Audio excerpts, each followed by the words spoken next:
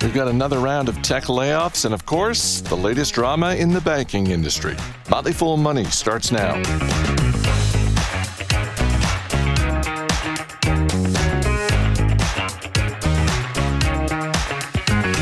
I'm Chris Hill. Joining me today, Motley Fool senior analyst Jason Moser. How are you? It's Monday. I'm doing well. How are you? I'm fine. I'm just sort of smiling audibly because we are back where we were a week ago today, which is the situation is fluid and banking continues to dominate the investing headlines.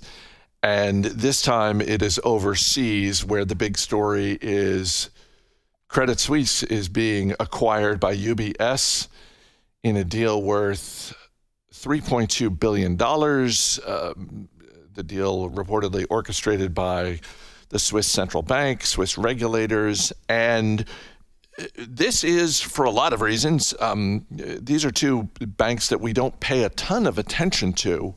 But because of the size of the deal, because of the influence, because a lot of investors just sort of woke up to this news Monday morning, naturally, one of the questions is, what ripple effects, if any, come from this? As you watch this playing out across the sea, what goes through your mind? Definitely, we've spent the last couple of weeks assessing sort of the situation here domestically, watching sort of the ripple effects of what happened with Silicon Valley Bank and Signature to a lesser extent.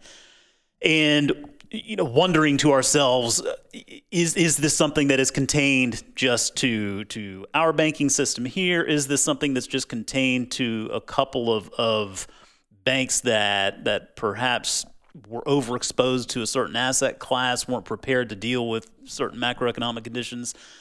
And now, we're seeing this becoming sort of a global, I don't want to say contagion, but I mean, we do see this obviously spreading more on a global scale. And it's not to say this is the beginning of the end, but it is, we're watching sort of a train wreck in slow motion. And that stinks as investors, because you don't really know when this is going to conclude. You don't really know what the ultimate solution is. And there are a lot of external forces at play that really kind of go into this. I mean, at the end of the day, right, every move that banking regulators make and have made over the past couple of weeks is to shore up balance sheets and ultimately instill confidence, right? And yet the more they try to help, the less confident investors become, right? Because it's a tacit admission that, damn it, there's something wrong. We did something wrong, and now we're dealing with some unintended consequences. And so it really, again, it goes to show, we talked about the psychology before when it comes to investing. And I mean, I feel like just over the past few weeks, we're really seeing that psychology playing out here, because fundamentals of business are one thing, right? I mean, we look at metrics that matter and just general fundamentals of the business, but there is, when you're talking about markets, there is a psychology at play, and there are times when you sort of, you've opened up Pandora's box and it's impossible to get things back in. So I'm not certain that there are any moves that regulators can make at this point that will fully reinstill confidence in the sector. I do appreciate the fact that they continue to be seemingly on this. I like the fact that they're trying to work within the industry so that this is sort of an industry solution as opposed to a government solution, although I think it's fair to say that government is really kind of pushing for that, as optics really matter. But yeah, it feels like, well, hey, listen, it's Monday and we should expect another fresh headline tomorrow telling us something new. Well, and you just touched on something that, look, over the years, as we've been doing this podcast, you and I have talked a number of times about Company X and something going on with Company X, whatever the industry is. And part of our conversation is, this is kind of a headline risk. This isn't whatever's going on, whatever this challenge is, it's more headlines than affecting the fundamental underlying business. And that's of some relief. but we also talk about the fact that it's like, but it's something that the CEO and their management team need to spend time on. And as an investor, you don't want to see that. You want to see the management team focused on the business, growing the business, et cetera, et cetera. And you just touched on something, Jason, that I think is a cousin to that, which is that every company in America has spent time over the last 2 weeks talking about their banking. Even if they are very confident in what they've been doing up to that point, every company in America has had the conversation. Wait a minute, let's take a few minutes here. Are we good? Is our cash let's have an emergency board meeting, or if it's a smaller company and they don't have a board, an emergency management meeting. Can we just spend time talking about this thing? And I think that's part of the challenge here. And as you said, there's not going to be a bell that gets rung at the end of this to say it's all over now. It's just going to be at some point in the future, we're going to look back as investors and say, hey, you know what? Over the last few months, we didn't really talk about banking. We didn't really talk about banks and liquidity and balance sheets. And it seems like confidence has been restored to its previous level. And we're only going to know that when it's in the rearview mirror. Yeah, I think you're right. I mean, when you look at something like a Credit Suisse versus USB situation, you had two different cultures, right? I mean, clearly USB seemed to be the more conservative of the two, whereas, I mean, Credit Suisse has a bit of a track record for mismanagement and crises, so to speak. So, maybe the merging of these two will ultimately create a better entity going forward. But I do think that's right. I mean, you should have at least, I mean, every bank, I would hope that every financial institution out there has convened a meeting at some point here to do what you just said, right? Are we good? Is our balance sheet okay? Let's look at our investment portfolio. Because I'd imagine, the past few years, it's kind of been cruise control for a lot of organizations, not just in banking, but I mean, generally speaking, investing was pretty easy over these last few years, right? You could throw a dart and pretty much make money. And that's just not going to be the case anymore. I mean, clearly we're going to need to focus a little bit more on the fundamentals. And I think, so you point on a finish line, no, there isn't going to be a finish line. You need to look for signs that maybe things are better than even we think. I mean, you look to that lending facility that was recently created by regulators for the banking situation here, right? For banks to be able to tap that lending facility to shore up balance sheets in case depositors were feeling anxious, in case there were some questions in regard to their exposure versus their depositors, it sort of help protect them against a run. There are signs, at least, that facility, while it's being used, I was reading last night, a lot of the money that is being pulled from that facility is very tied to the West Coast situation, right? Banks like Silicon Valley Bank that have been overexposed to this sort of startup and VC demographics. So maybe that's a sign that things aren't necessarily as widespread as they could be. But again, it's not a finish line. It ultimately is just looking for the signs that things are either recovering or perhaps not as bad as they are being reported today. But yeah, it feels like we still got a ways to go before we ultimately learn that. Before we move on to the next topic, I just want to correct one thing you said, because I think you misspoke when you said that the acquiring bank is UBS. Oh, did I say USB? You said USB, and at least a couple of the dozens of listeners who are U.S. Bancorp shareholders panicked. So I just want to put their minds at ease. Misspoke, and thank you for the correction. It happens. Before I let you go, Amazon announced another round of layoffs, 9,000 employees. This is on top of the 18,000.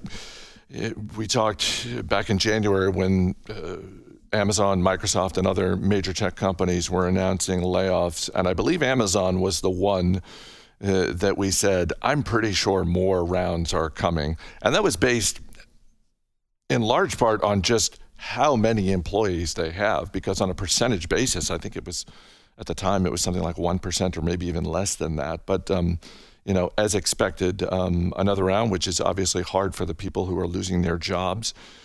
In terms of the underlying business and sort of where Andy Jassy goes from here, I think it's fair to, and I say this as a longtime Amazon shareholder, I think it is fair to ask, how many more of these are you going to do before you feel like you've got it right? Because this seems like the opposite of ripping off the Band-Aid.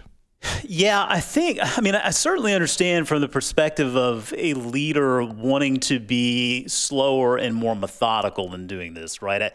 I think, you have to believe that from any perspective, job cuts just stink. You don't want to do it as a leader. You hate it if you're the employee getting cut. The only people who can really perhaps appreciate it would be investors, and that just is if it really. This is something that the business needs, and I think what we're seeing more and more is in a lot of cases, a lot of businesses really need this, right? There's just a level of bloat that we're seeing a lot of these businesses starting to trim away, and so from the investing perspective, that obviously makes sense.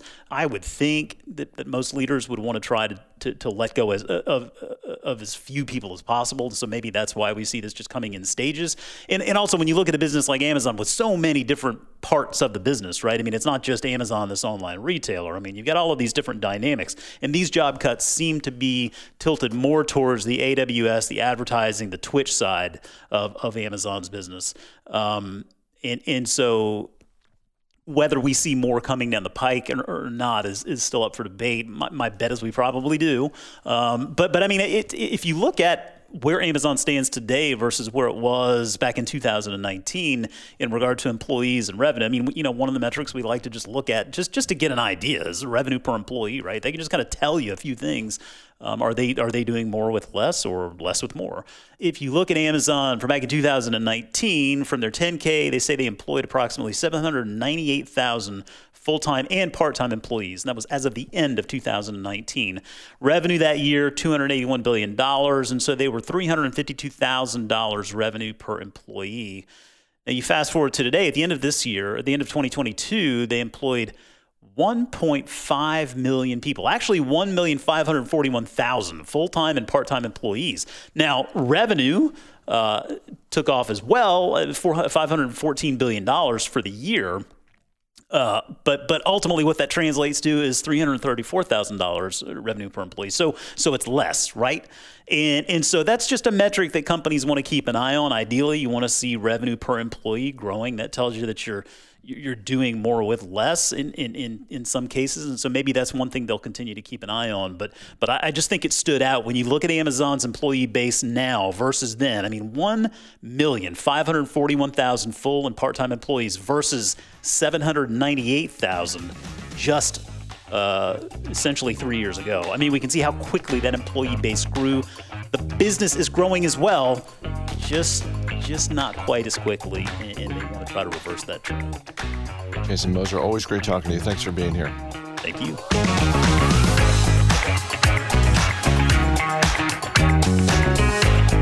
Have the events in the banking industry over the past 2 weeks done anything to change the definition of money?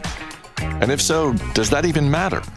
Jacob Goldstein is the author of the book Money, The True Story of a Made-Up Thing. Ricky Mulvey caught up with Goldstein to talk about bank runs, why they happen, and how businesses could prepare for them.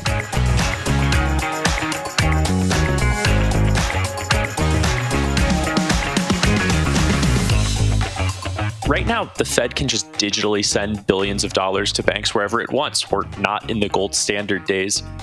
Why do we have bank runs?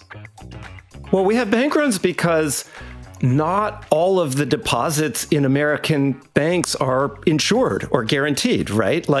And namely, this month, that's important because at, say, Silicon Valley Bank, the vast majority of the deposits were not insured, right? So the Fed has the ability to save depositors at any bank it wants, has infinite dollars. The question is, when is it appropriate or desirable for the Fed to do that, right? And the people last week, seems like a long time ago, but it was just last week, at Silicon Valley Bank who had their uninsured deposits, knew that their deposits were uninsured, knew that under the law, if Silicon Valley Bank didn't have their money, the government was not on the hook to make them, the depositors, whole. So it was rational for them to run on the bank.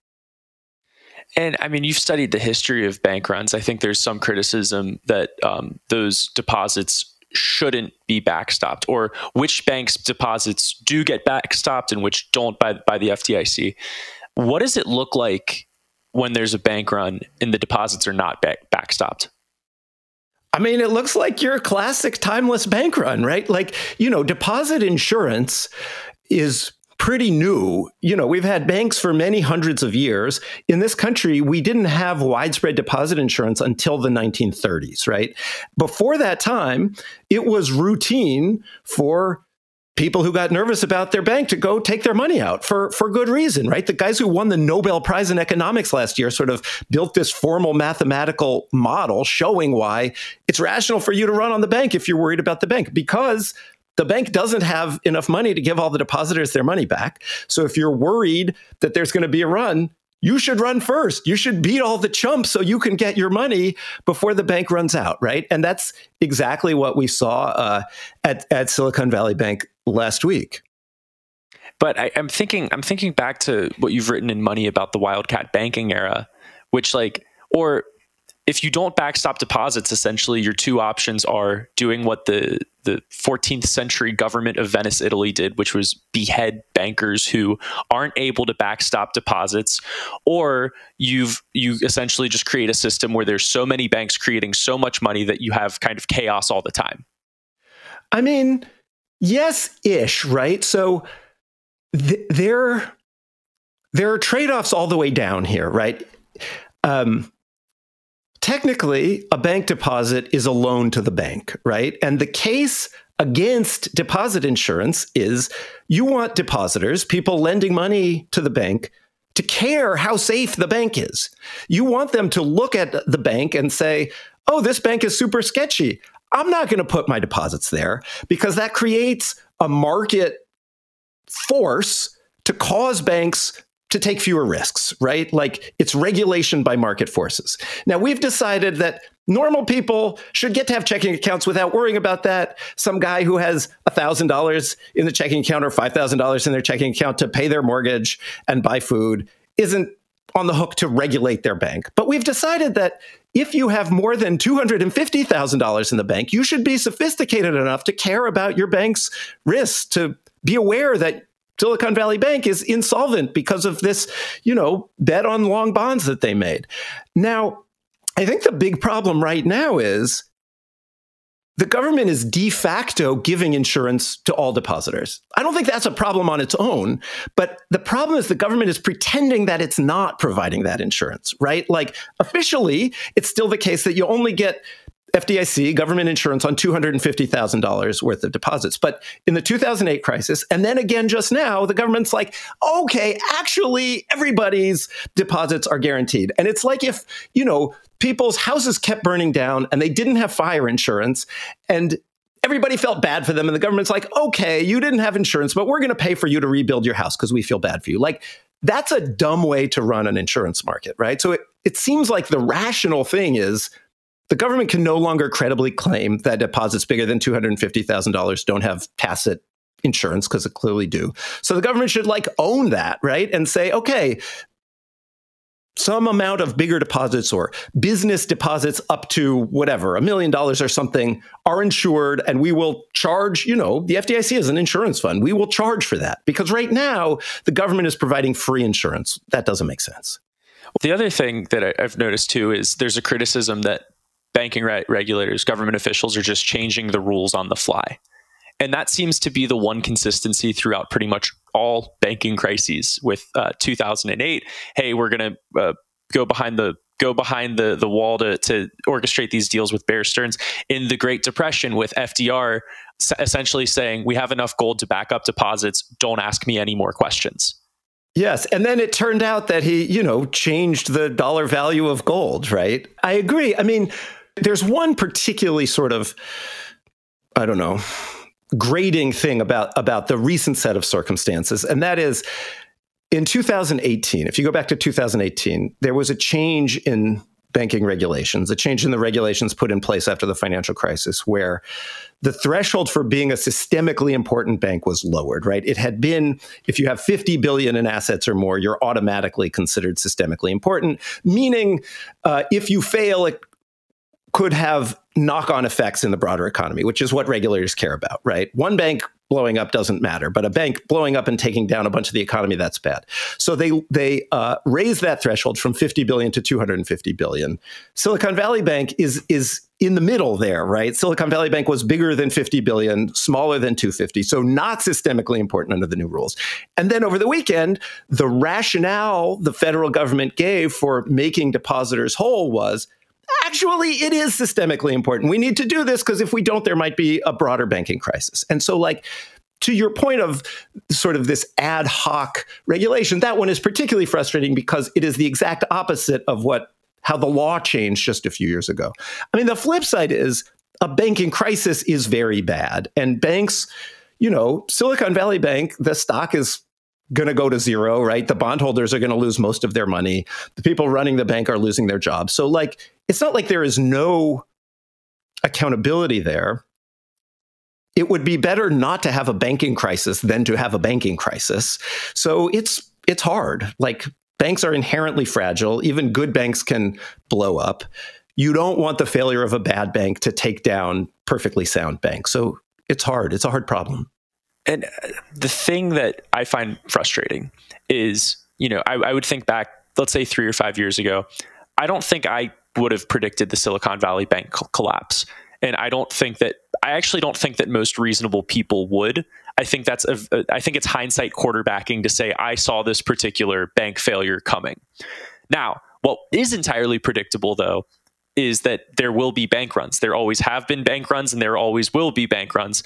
But there is a dynamic between not putting everything in one basket and also, if to your earlier point, if you're a business with $10 million in cash, you would need to use 40 different banks to have all of that insured. And I think that's kind of unreasonable for most businesses to do. Yeah, I mean, I'll tell you the truth. I was surprised at the fact that I guess it was more than 90% of the deposits in Silicon Valley Bank were uninsured, were in very large accounts. I mean, there are other things you can do with cash. If you're a business, you can buy T-bills, right? You can buy Treasury money market mutual funds. Now, you can't if you need millions of dollars to make payroll every 2 weeks, that gets more complicated, right? But I was surprised by that fact. And clearly lots of businesses have lots of money in uninsured bank accounts. And they are, at this point, I think it's reasonable to feel like those accounts have this sort of tacit backing of the government, even if the government doesn't come out and say so. And it's that tacit backing that seems suboptimal to me. I feel like it's weird to me that more people aren't talking about that. Like, the only person I've heard talking about it, strangely, is Barney Frank, who wrote Dodd-Frank, the banking reform that came out of the 2008 crisis, and then was on the board of Signature Bank, the sort of other lesser discussed bank that got shut down last weekend. They were a big banker to the crypto industry,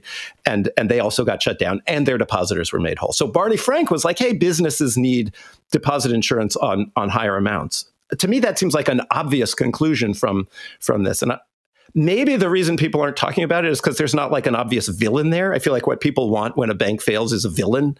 And it's not really like talking about insurance is kind of boring. Maybe that's why nobody's talking about it. It's hard to get the people off their seats for insurance regulation. Yes. Brandon Greeley wrote an op-ed in the Financial Times. It's titled SVP Failure Raises a Question, Who Gets to Create Dollars? And one of the points that he raises is that there is a decision to backstop all of these, the deposits. That expands the definition of a dollar. You've written about how the definition of the dollar has pretty much consistently expanded and changed throughout all of human history. Does it matter that the definition of a dollar is expanding, or is that just a natural course of economic life? Oh, it does matter. It does matter. And just to pause and sort of talk through what that means for a sec. I mean, if you go back 100 years, right? 100 years ago, the US was on the gold standard. So the definition of a dollar then was basically a certain amount of gold, right? It was that, I think it was $22 and change, or maybe $20 and change got you an ounce of gold, right? So people thought of that as the meaning of the dollar, right? So the fundamental thing at that point that was a dollar was basically that much gold. Then the next step was a banknote, a piece of paper, right? Now, 100 years ago, we had the Fed. So it was a piece of paper, but people still thought of the paper as basically a claim check for the gold. And then the next thing that was kind of like a dollar, but a little less, was a dollar in the bank, right? Because 100 years ago, you knew that your dollar in the bank was a loan to the bank. And if the bank went bust, you wouldn't get it back, right? As of a week ago, a dollar in an insured bank account was more sound, was a more real dollar than a dollar in an uninsured bank account, right? A dollar in an uninsured bank account is a loan to the bank that you might not get back, right? And so what we've seen, I think, over the past week is the government saying, okay, those dollars in your bank account, in your $1 million checking account, those are actually more solid dollars than we said before. Those are real dollars.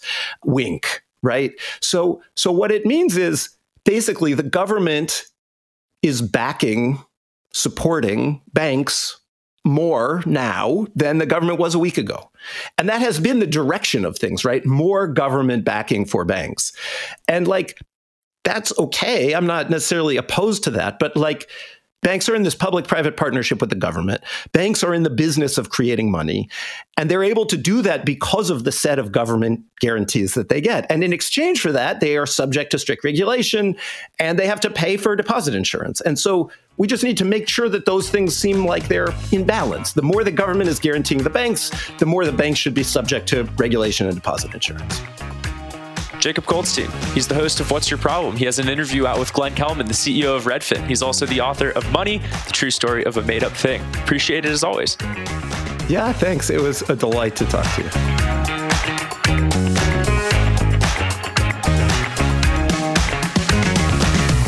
As always, people on the program may have interests in the stocks they talk about, and the Motley Fool may have formal recommendations for or against, so don't buy or sell stocks based solely on what you hear. I'm Chris Hill. Thanks for listening. We'll see you tomorrow.